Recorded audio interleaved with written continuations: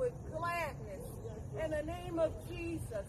And Lord, I thank you that each person here will hear from you, will get direction on how to proceed and which way to go. I thank you, Lord, that you are God. And besides you, there is no other. Yes, Lord. I ask for the Holy Spirit of God to come in the name of Jesus and change lives today. Yes, change hearts today. Yes, Lord, let every need be met today, whether it is financial, health, relationships. Lord, in this, as you use your vessel, Dan, let it be a time of growth. Today we're actually talking about wait upon the Lord. That's our scripture for today. Waiting upon the Lord. So I apologize if we didn't make that change, but it seemed like I spent Friday and Saturday all doing ministry work. And by the time I got this done about 10 o'clock last night, I guess I just was tired. And so please forgive me for that mistake. So brothers and sisters, today our message is wait upon the Lord. And as you heard it read earlier in the scripture, Psalms 27, verse 13 and 14, where it says, I would have lost heart unless I had believed that I would see the goodness of the Lord in the land of the living. The word of the Lord says, wait for the Lord. Be strong. Wait for the Lord. You know, waiting, and at our age, we understand this. We understand that we went through this process, and sometimes it's still not so easy. But waiting is not easy. Waiting requires patience. And I can remember back when I was younger, and I began to pray. I guess it was about 2010 or 11. And said, Lord, all my life I needed patience. So I began to pray for patience, which means to wait. Wait, be patient. Well, let me tell you something, brothers and sisters. I stopped praying for patience. And let me give you an example of why I stopped praying for patience. Patience doesn't come easy, but we need patience. So I was at work in D.C., working for the federal government, and had a great job going all over the world, doing great things for our country. And anyway, I remember going to work one morning, and it seemed like everybody in the world wanted to get on that elevator with me to go up to the 13th floor. And I mean, I became so upset. I knew something was wrong with me, that I'm getting furious because there's no rush to get to work. I just wanted to get to work, and I didn't want to stop on 5 floors to get there. And I stopped praying for patience, but I knew that I needed patience, and I still pray for patience. You know, I'm one of those military retired officers, folks, and when something's got to be done, let's get it done. Why is it not already done? And so sometimes when it comes to the things of God, we have to be patient. For instance, how long did it take Moses to begin to do the work that God called him to do? It was 40 years. From the time he left Egypt after killing the Israelite, because they knew what he had done. I'm sorry, he had killed the Egyptian, but the Israelite knew that he killed him. He left and went off into the desert 40 years before God had him to do a work for him. 40 days in the desert with Jesus. You know, God told Abraham, I'm going to bless you, and your seed will become as numerous as the stars. How long, though, did it take God to bring about what he did for Abraham? Well, let's see. If Abraham was born around 2500 BC, and David didn't come until 1000 BC, that was a long time in waiting. 1400 years before God fulfilled all the promises that he had made to Abraham. So we have to just remember, and I'm preaching to Daniel, you know, I do a lot of preparation for sermons and stuff, and a lot of posting we give, but every time I do that, as I study the Word of God and I give the Word of God, I'm always preaching to myself first. I'm always talking to Daniel first, because I'm still a piece of work in action. So according to the Word of God, and you know this very well, those who wait for the Lord shall renew their strength, right? The Word of God says they shall mount up with the wings of eagles. They shall run and not grow weary. They shall walk and not grow faint. So wait. We wait patiently. And we know this. I know I'm preaching to the choir, but bear with me, because I want to share this with you. We have to just wait. And you know, in our lives, all the time we begin to pray and we talk to God about things. If we have children, unsaved children, if we have people in our lives who are suffering, who are hurting, and I'm bad at this. I mean, I don't know who said that grown men don't weep before the Lord. I've seen a lot of things. 6 tours to Afghanistan, Lost a lot of people. Had helicopter fall right in the middle of our camp, and only by the grace of God, they will all not get killed. Helicopter dropping out of the sky. And God allowed that thing to come down between trees and buildings, and not a single explosion. Had it exploded, it would have taken me and everybody else in that area out. And there was probably at least 1,500 of us in the building in the immediate vicinity. I've seen some things. And God has moved in all of our lives.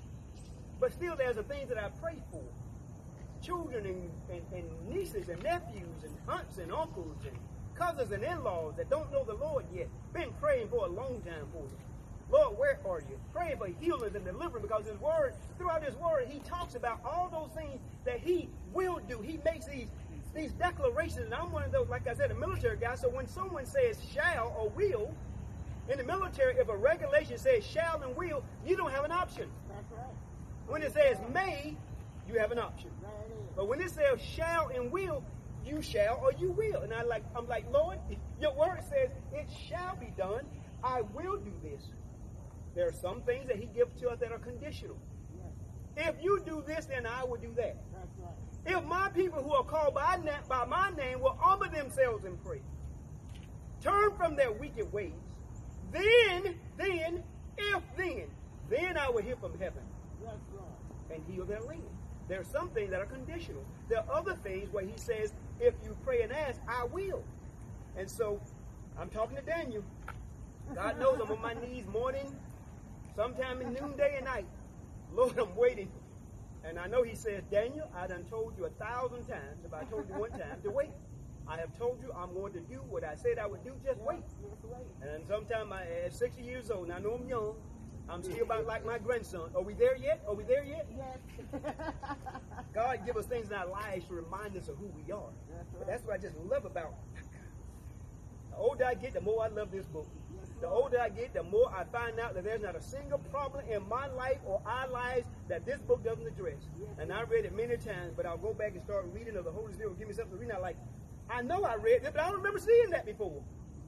It's amazing and refreshing how this word can speak to us. But as you remember in the scripture that we read earlier in Matthew chapter 18, verses 1 through 5, where the word of God says that we must be like that little child.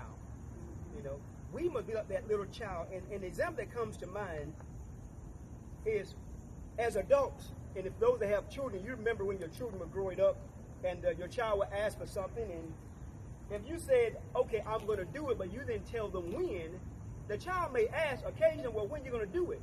You already have in your mind what you're going to do. You already know that for his birthday, you're going to buy him that thing he's asking for 3 months before his birthday. But that 5-year-old child cannot comprehend that to save his life. He can't. He or she can't, because their knowledge and understanding is just too undeveloped or too small or shallow to understand it. But you know what? That's what our Heavenly Father tells us. Yep. Look at what He says in the book of Isaiah, chapter 55, verse 8. For my thoughts are not your thoughts, nor are my ways your ways. For as high as the heavens are above the earth, so are my ways above your ways, and my thoughts are above your thoughts. And you know, oftentimes when I start being Daniel, I'm carnal, I'm flesh, and I start being Daniel, things like Daniel, things, the scriptures come back to me.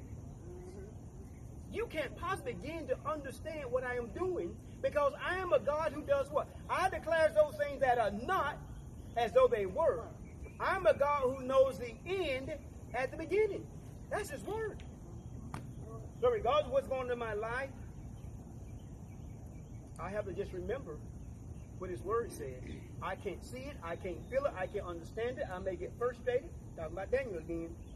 I have to remember these words. And that is why, brothers and sisters, that it is so good to know the word, because the word of God says He will bring things back to your remembrance. Now, what does it mean by that? When you start going through troubles and trials and tribulations and issues and the stuff of life, the word of God, the Holy Spirit will bring things to your remembrance so that you can have what?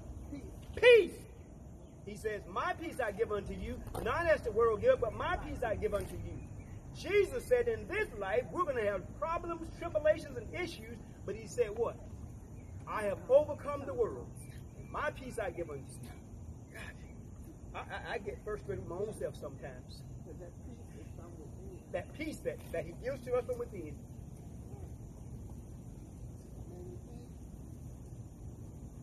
so, before a holy and righteous God who knows everything, we have to be like those little children as we come to our Heavenly Father. We have to trust in the Lord no matter what it seems like, feel like, or is, because He says Amen. in His Word, lean not on your own understanding, Daniel Morgan. Don't lean on your own understanding, because you're going to get upset, frustrated with me, and in some cases, folks just walk away. Yes, They Lord. just walk away from Him. Yes, But Lord. why in the world would you want to start on this journey and you want to just stop? Why? Now, I understand why people do that, because they get frustrated, they get hurt. They believe all this stuff the Bible says. They believe it, but they walk away. But you know what I love about it when you walk away? What did the Word of God tell us? You may walk away from me, but I will never forsake you nor leave you, because you are still mine, because I am married to the backslider. Now, don't misunderstand this. I am not a believer in that once saved, ever saved, because that is not what the Word of God teaches. That is not what the Word of God teaches. I've been studying this Bible for 40-something years, probably since I was 10 years old, even before that in Sunday school. I have always believed in studying the Bible. I didn't always do what I needed to do. I did all kinds of sins. I did things I shouldn't have done, knowing full well I would take advantage of God's grace. But I had a heart like David, and that's what I love about the Word of God, is that He gives us example. Every time I did those sins, I felt guilty when I did it, and when I got done, I confessed. The sad part about it is somebody asked me before, I think it was last week, can you sometimes not have control of your actions? If you get to the point where you insist on keep on sinning, even though the Holy Spirit has been nudging you not to do it, at some point the Holy Spirit says, okay, let's see how this turns out. And then we end up doing things that we regret. I'm thankful that during the times that I was doing my sin, God allowed nothing to happen to me. I'm thankful that my wife forgave me and God forgave me. But it was an experience I didn't know, because I didn't understand when I was younger. How could all these people who know God and say they love God do all this stuff? I grew up in a very sheltered environment. When I went off to Mercer, I was so messed up because I had grown up in this environment where God was going to do everything, and I literally thought at Mercy He was going to zap everybody dead. Because I didn't understand all this sin stuff. I've been protected growing up. Very religious family. And I didn't understand all this stuff. And I remember sitting in that classroom at Mercer, taking a Christianity course, saying, I just don't understand all this stuff. And that's why I took 4 Christianity stuff to help me put my beliefs in the proper perspective. So I can remember sitting there saying, you know what, Lord, I'm just tired of this. I just don't know if I believe anything. I'm telling you, I got cold. I thought I was going to freeze to death sitting in that chair. And I said, Lord, forgive me. I will never, ever, ever question my belief. Faith is a different story. But believing your word, once it's here, you can't get away from it. Praise God.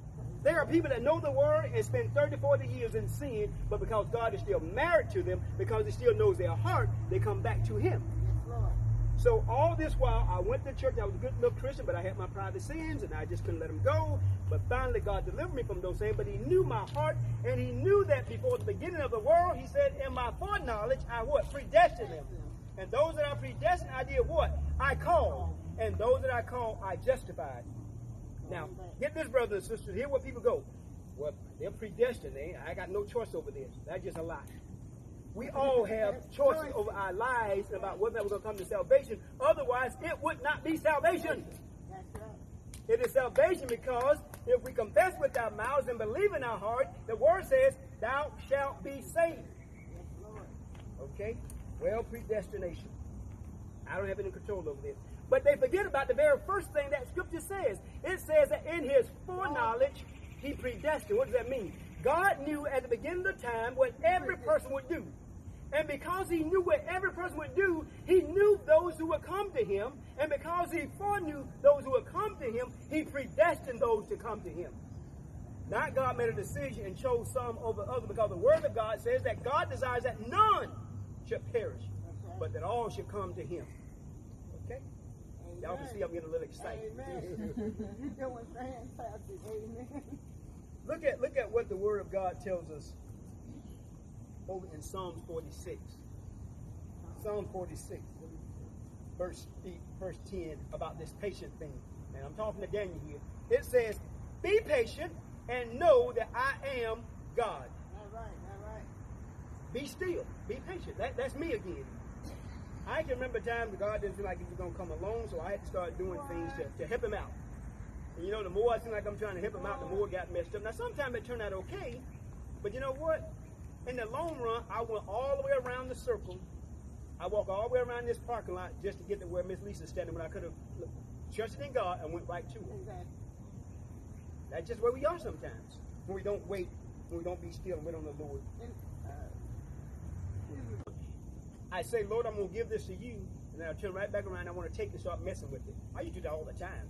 I still do that sometimes. And I have to remind myself, stop, just stop, Daniel, stop. And my wife would say, will you please stop? You said you've been praying about this. You've even fasted about it. So why you keep dibbling in it? All right, Lord. And look at what the Word of God tells us in Jeremiah 29, verse 11. He says, for I know the thoughts that I have towards you, says the Lord, thoughts of peace, to give you a future and a hope. Yes. That's the Word of God.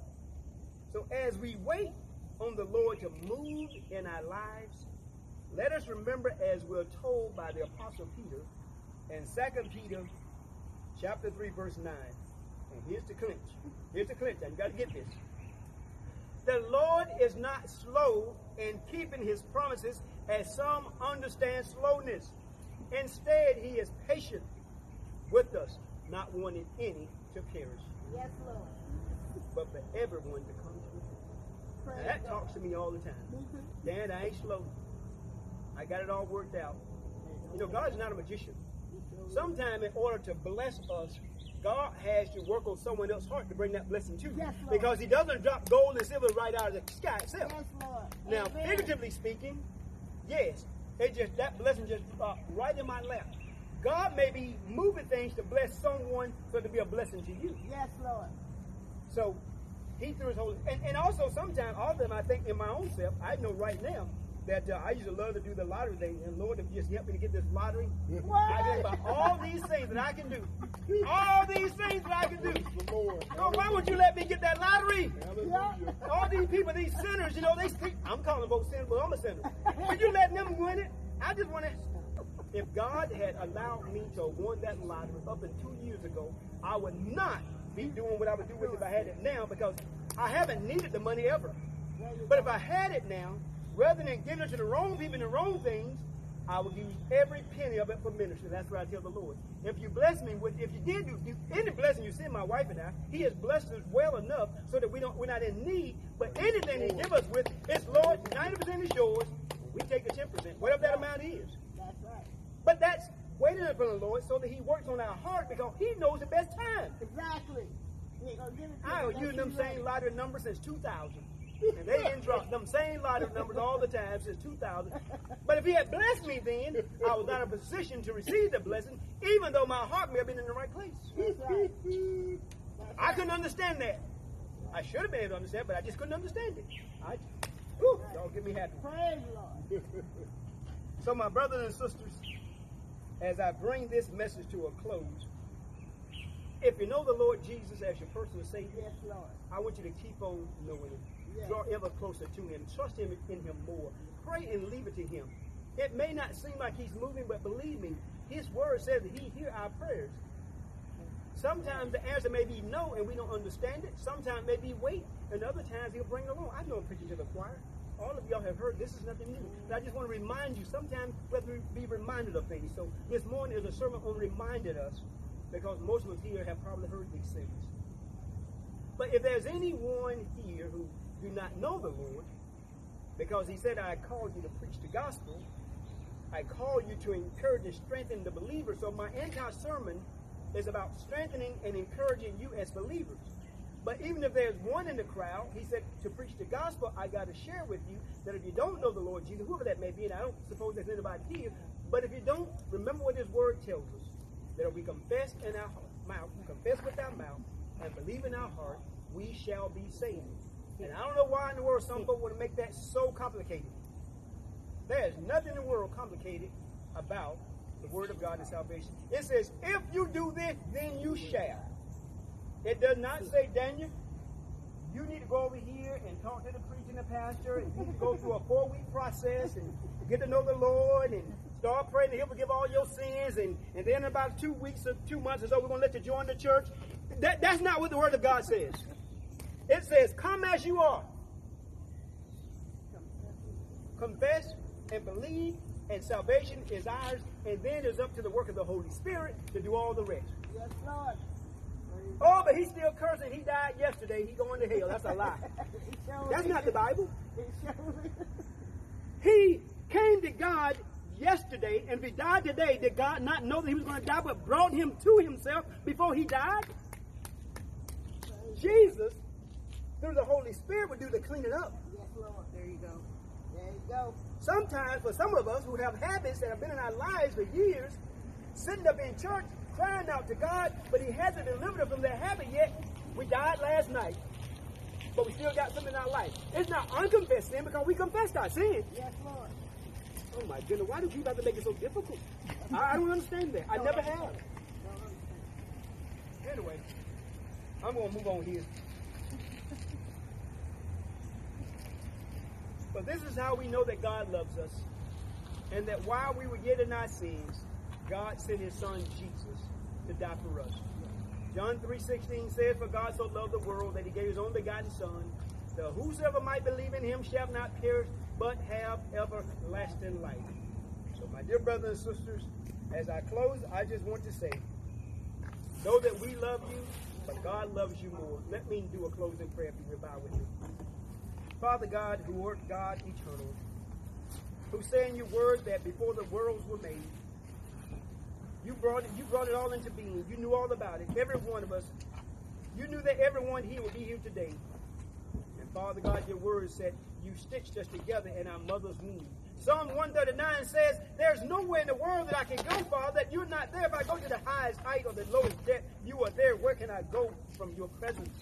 I can't go anywhere, Father God. So therefore, I know that you're always with me through your Holy Spirit. So I want to thank you right now, Father God, first of all for the word that you brought forth, and for using me to do that. I want to thank you, Father God, for every single person that is here today. Father God, they didn't have to come, but I thank you that you moved upon their hearts, that they will come here and worship with us here, Father God, in this parking lot. Because we know that you are here. Your word says, where two or more are together in my name, there I am also. So, Father God, I pray upon them. I pray your blessing upon them. I pray your healing upon them. I pray your deliverance upon them. And Father God, whatever it is that they are praying in their hearts, whatever it is they turn their faces to the wall at night and cry out to you about, Father God, you are gracious, you are merciful. And I pray that, Father, because of your grace and your mercy, you will hear their prayers. Father God, we offer all of this up to you as a sacrifice of praise. And we give you the praise, we give you the glory, we give you the thanks. I pray that you will be with us until we assemble ourselves again. For it is in Jesus' name that we pray. Amen. Amen. Amen. Amen. All right, well, brothers and sisters.